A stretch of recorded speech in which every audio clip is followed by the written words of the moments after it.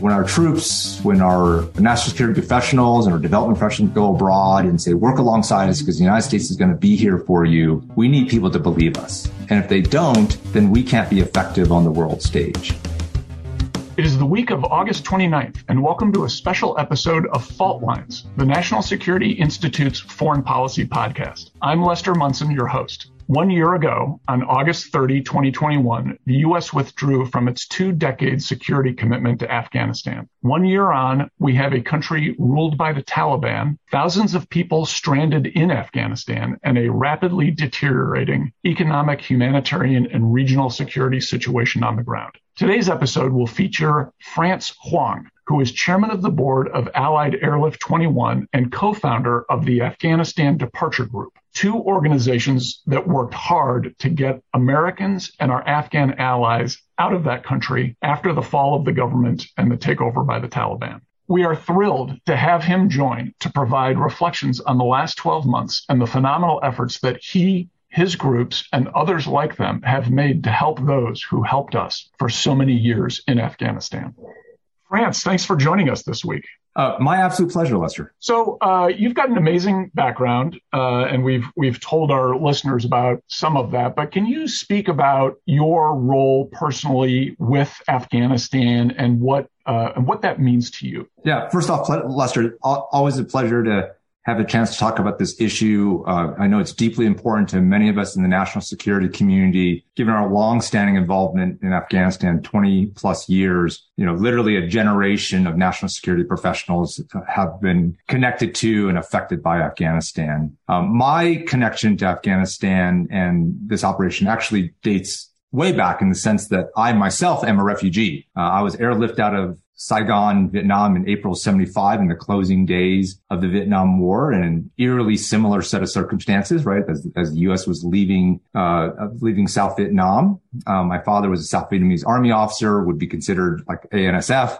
My mother worked for the U.S. Naval Attaché, essentially like an SIV. And, we were on one of the first planes out of Saigon in April of 1975. After attending West Point, I had the, great pleasure of commissioning not just once, but twice, the second time after serving in the White House, and deployed to Afghanistan as a special forces officer, attached to a special forces unit. Excuse me. I'm not a special forces officer, but I was attached to a special forces unit as their XO and deployed to eastern Afghanistan, and served alongside many great Afghans and worked and depended on many Afghan interpreters. And then my third connection to this is after, leaving the Army the second time, I started a couple of different companies, one of which, MAG Aerospace, did operations in Afghanistan. And at one point, we had hundreds of employees helping to train, equip, and support the Afghan Air Force, among many other units. And we employed and trained hundreds of Afghans. And so lots of different tendrils of connections. And so in August of 21, a year, like so many other folks, as we watched what unfolded in Kabul, I began getting calls from,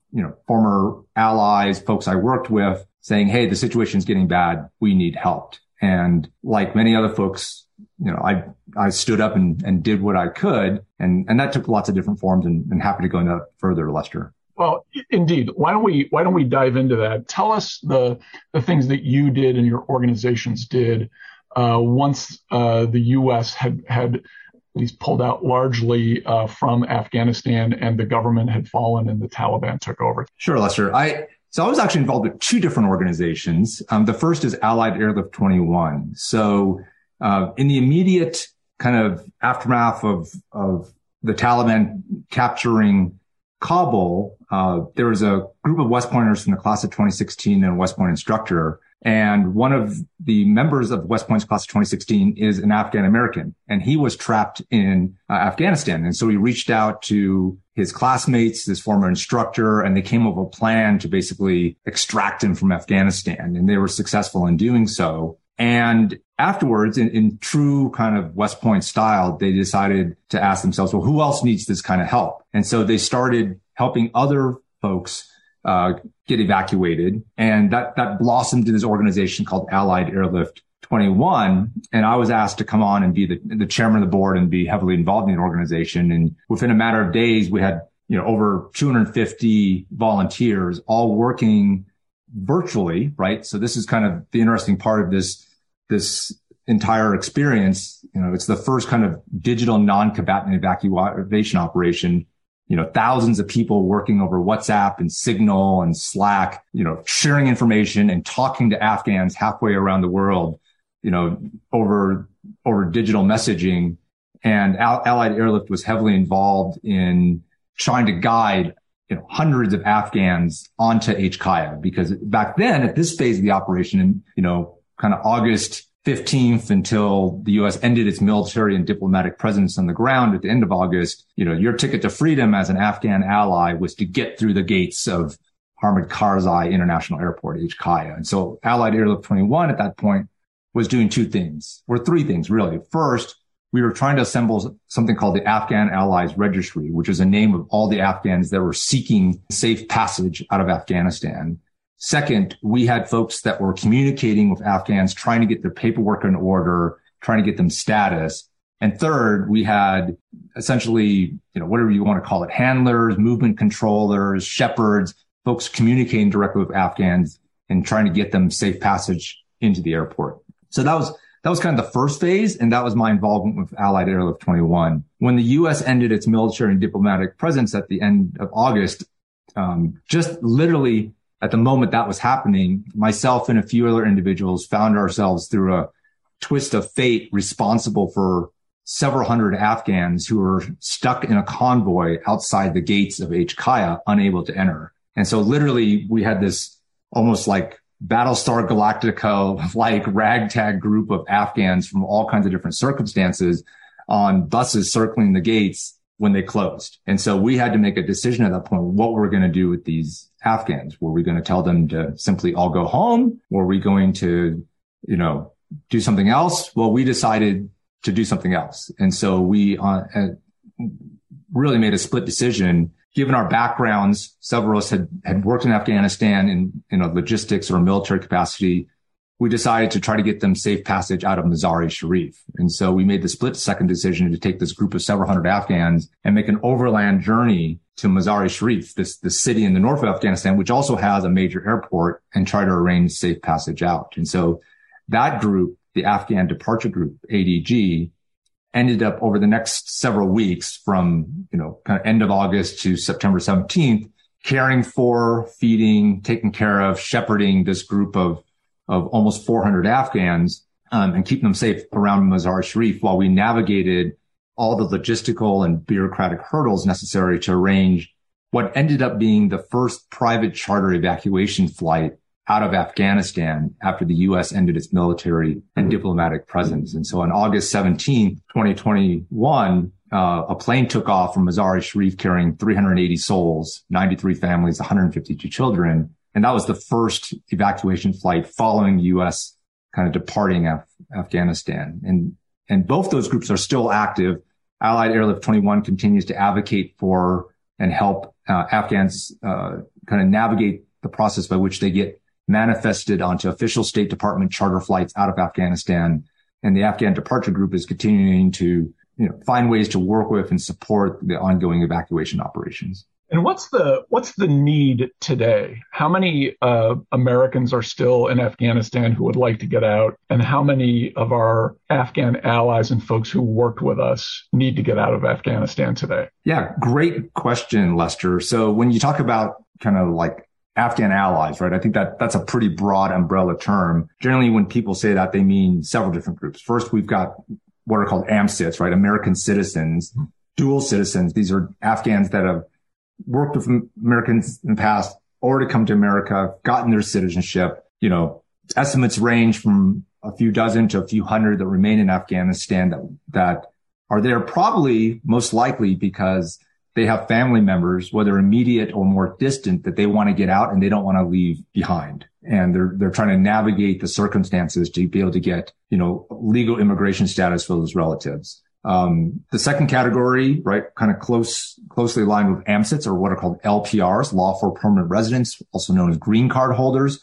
Those folks have legal status. They're not citizens, but they can travel back and forth. And so there's a number of LPRs also in Afghanistan, probably in similar circumstances as with the AMCITs, in that they have somebody, an immediate family member, or more distant family member, they're trying to get out. The next category, and the one that's probably most actively being worked, are SIVs, special immigrant visas holders, and applicants. So the United States, of course, set up this program, by which, Afghan allies that worked with the U.S. government in some capacity, could apply for and get an immigrant visa to come over. And, Secretary Blinken, briefed recently that there are approximately 75,000 applicants, principal applicants. That means people who can actually get an SIV because they have the status.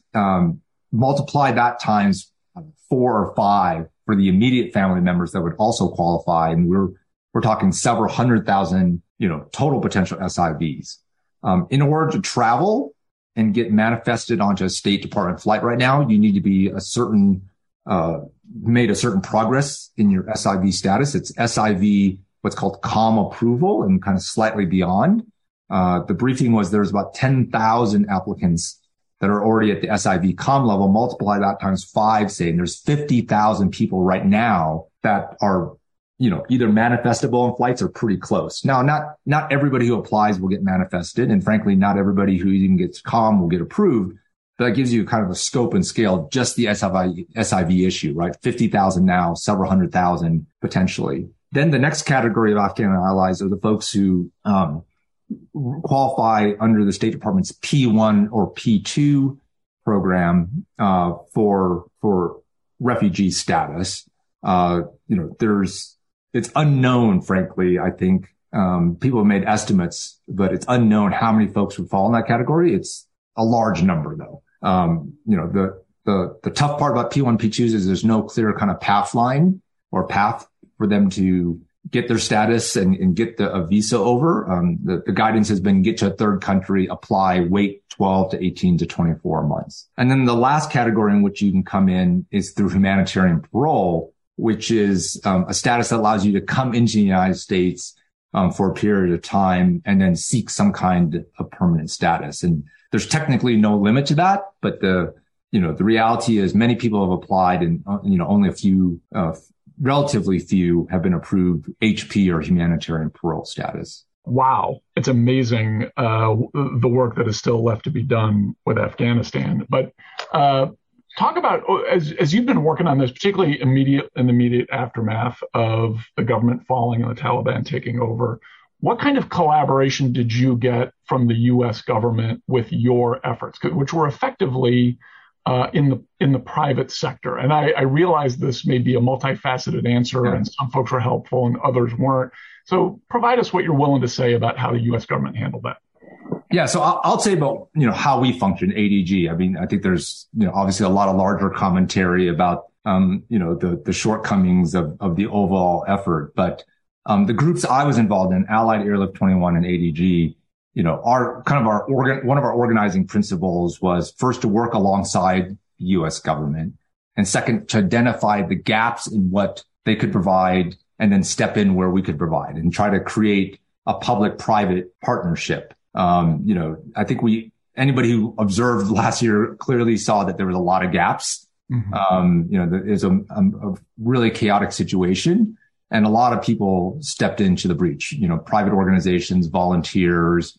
It was a humanitarian crisis of unprecedented scale. So, in the early days, we tried to communicate what we were doing with U.S. officials. From the August 15 to August 31, August 30 timeframe, that was frankly pretty difficult. It was, everyone was overwhelmed, right? And so we did what everybody else did, which is help where we could, get people in the gates. People have 20 years of relationships. And so people were calling everyone they knew, right? People on the ground, people at the White House, from the White House to the walls of HKIA, phone calls were being made and favors being called. After the U.S. ended its military and diplomatic presence, it became much more difficult. Frankly, I have never operated before in an environment without a backstop, by which I mean, if you're in the military, you always have a higher command to call to, right? Or at least to request some kind of guidance. If you're in the private sector in your business, you've got a board, or you've got investors, or you've got at least peers who've dealt with a similar situation. all the groups and individuals that are operating in Afghanistan, starting kind of 1 September on, it was literally, kind of unexplored territory. Like there were no rules. Nobody knew what the situation was. There were no USG resources on the ground. And so, it was extremely confusing environment to operate in. Yet we labored to communicate what we were doing with the State Department and with other elements of the government and secure the support. And frankly, the reason it took from August or September 1st to September 17th to get the first flight off the ground was we had to navigate, the U.S. bureaucracy, figure out what the situation on the ground was in Afghanistan from an operational logistical perspective, as well as from how do we get a flight off in a country that just got taken over by the Taliban, and then navigate international kind of, laws and regulations and norms. An incredibly complex situation. I know there has been a lot of criticism about the U.S. overall response to the fall of Kabul. But I will say this, right? At an individual level, I encountered many folks in the State Department, in DOD, in the White House that, because of their own connections to Afghanistan, deeply cared and deeply wanted to do the right thing and, labored tirelessly to try to help our Afghan allies. What's the situation that folks, to the extent you've seen this, what's the situation that folks that we've described here, American citizens, LPRs, and SIVs, what's the situation they're facing on the ground in Afghanistan, if they're still there? Yeah, it varies a lot, right? I mean, obviously, Afghanistan is in kind of dire, financial, economic straits right now.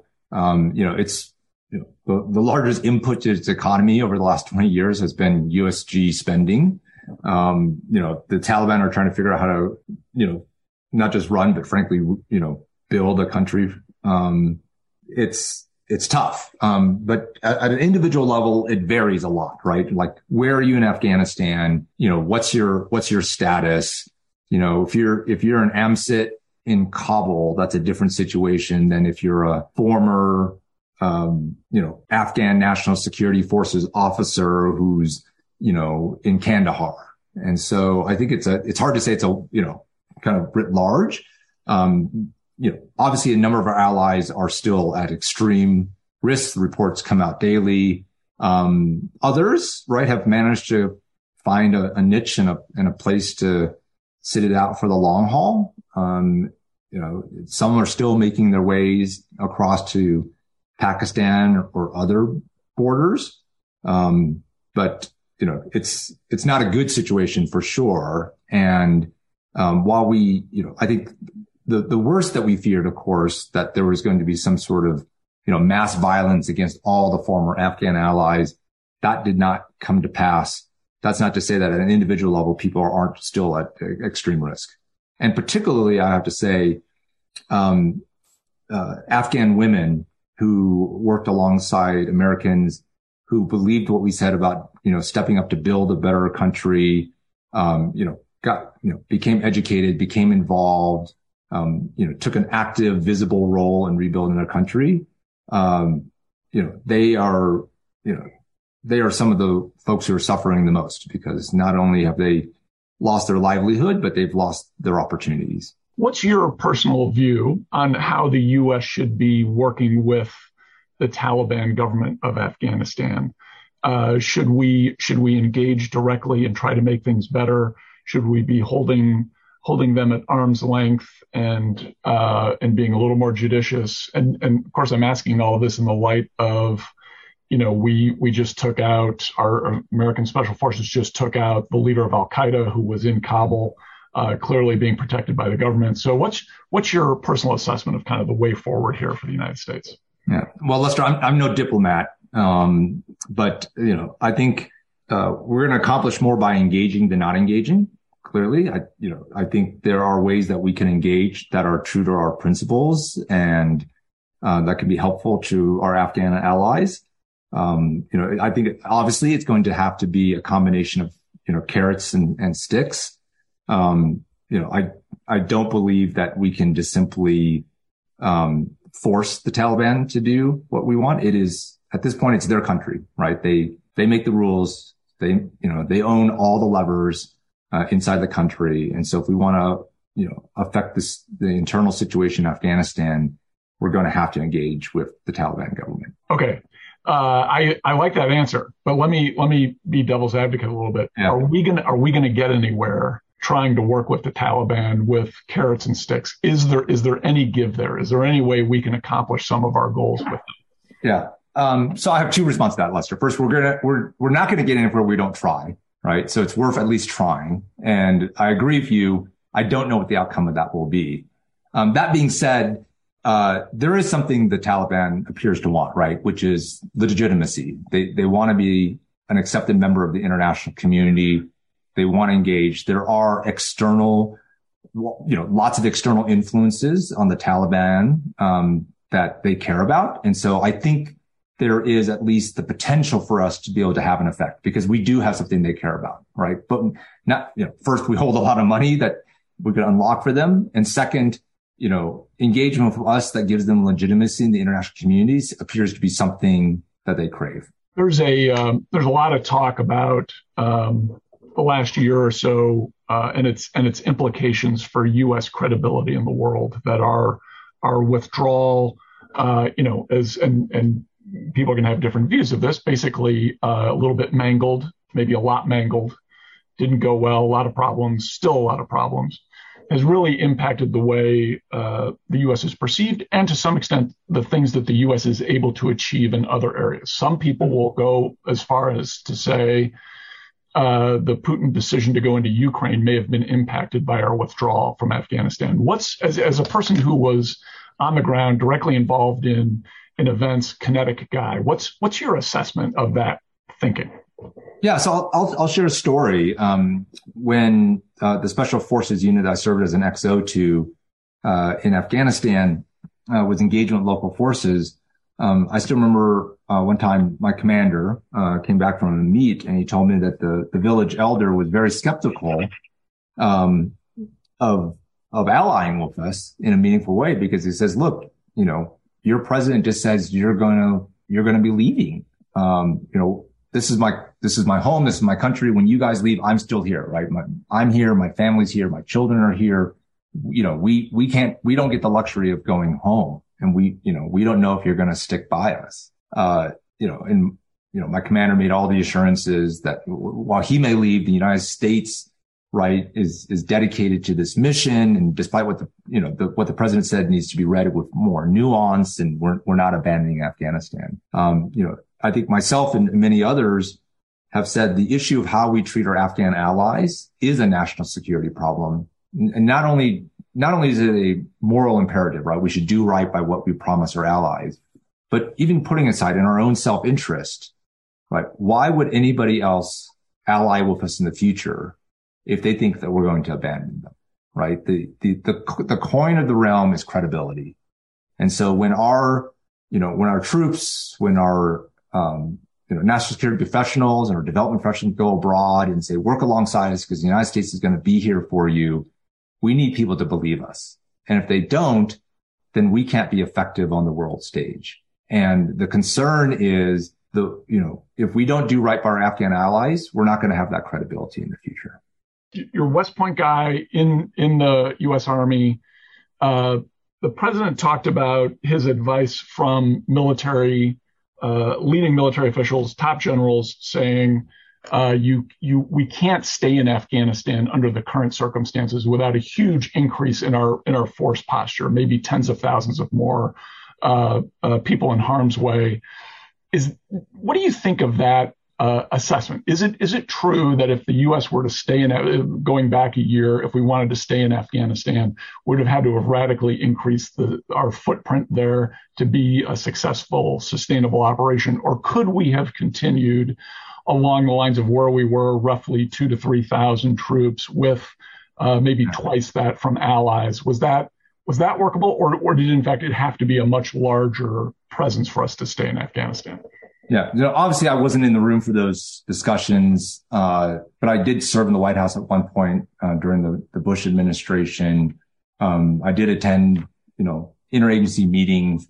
I would find it hard to believe that the president would be presented with a kind of all or nothing set of choice, right? Like there are certainly more than one option besides either ramp up massively or depart entirely. And so first, there's got to be more to the option set than that. Second, even if you're going to depart, I think how you depart is important, right? And I think like many people have said at this point, it isn't a question of whether we, should have left or should have stayed. Once the decision was made to leave, the methodines of that departure, right, should have left our allies in a better place than they've ended up. And so I think that's where the criticisms come in, and justifiably so. Let me ask you one more kind of strategic question, and then let's circle back to things on the ground in Afghanistan. There's another debate going on in Washington now among national security folks about how much the U.S. can do really big picture around the world. Should we be playing a leading role in every hotspot, whether it's Middle East, Afghanistan, Ukraine, Taiwan? We need to play a role in all of those. There's another school of thought that says we really have to focus on what is our main strategic challenge, which is the rise of China, and therefore we're going to just have to prioritize our needs, and that's going to mean we're not going to play as much of a role in a place like Afghanistan. Do you have any thoughts about this kind of global versus just focusing on China approach? Yeah, so I think those are both. I mean, maybe they were meant to with more nuance, but clearly we can't play a leading role in every conflict. So that's kind of overly broad. Second, only focusing on one or only our near peer competition ignores the reality that frankly we have interests around the world, and on any given day we're protecting those interests and asserting influence in a variety of ways, right? Economically, through the intelligence community, through allies. We've got special operation forces training with dozens of nations at any time. We can't be everywhere, but we need to be wherever there's U.S. interest. But that doesn't necessarily mean taking a leading role. And as we've seen in Ukraine, we're exerting a huge amount of influence without troops on the ground there. And I think particularly as we look in the future, in this great powers competition, that competition is going to play out across and in through a variety of spheres, right? Not just militarily, but, in the cyber sphere, in the economic sphere, looking at technology, development. And so we need to take a holistic approach and defend our interests and exert influence wherever there's U.S. interest. But there's a variety of ways to do that. Okay. Great answer. Last question, for our listeners who feel like they should do something, and I hope that's all of them, to help out with the situation in Afghanistan. Any recommendations on things normal Americans can do to help out? Yeah. So just like with any cause, right? The 3 T's, time, treasure, and talent. So the groups that are still active still need volunteers. There is still much work to be done. There's still much good people can do. And so if you're interested, look up Allied Airlift 21 or find another one of the many groups that are still active and raise your hand and say, I want to volunteer some time. And of course, coming with that is bringing your talents. And, maybe you're short on time, but you can help with connectivity, or you've got a specialized skill set. We had nurses and doctors that only volunteered. They weren't up all night helping to guide people through the HCI, but they said, look, if you got a medical emergency, give us a call. And we literally had, registered nurses and MDs jumping on the lines, helping out folks from halfway around the world with virtual medicine. And so volunteer, if you don't got a lot of time, volunteer what talents you have. And obviously, these operations continue to be privately funded, in terms of the volunteer group's involvement. And so, to the extent that you can support financially, it's always deeply appreciated. France, again, thanks for being with us this week. This was really a terrific conversation. No, thank you, Lester. My absolute pleasure. That's a wrap. As always, Fault Lines is produced by the National Security Institute. Find out more about the Institute and upcoming events at nationalsecurity.gmu.edu. If you have any topics you'd like us to cover in the future, send us an email at nsi@gmu.edu or tweet us at MasonNatSec. If you like what we are doing here, please be sure to rate, review, and subscribe so that more people can find our show. We'd like to thank our editor, Claude Jennings, and our producer, Gabriel Otis, for their terrific assistance. Join us next week for our last episode of our summer series podcast, Breaking Chains, Fighting the New Global Repressors. We will talk to Richard Goldberg of the Foundation for Defense of Democracies as he provides his insights on Iran. Don't miss it.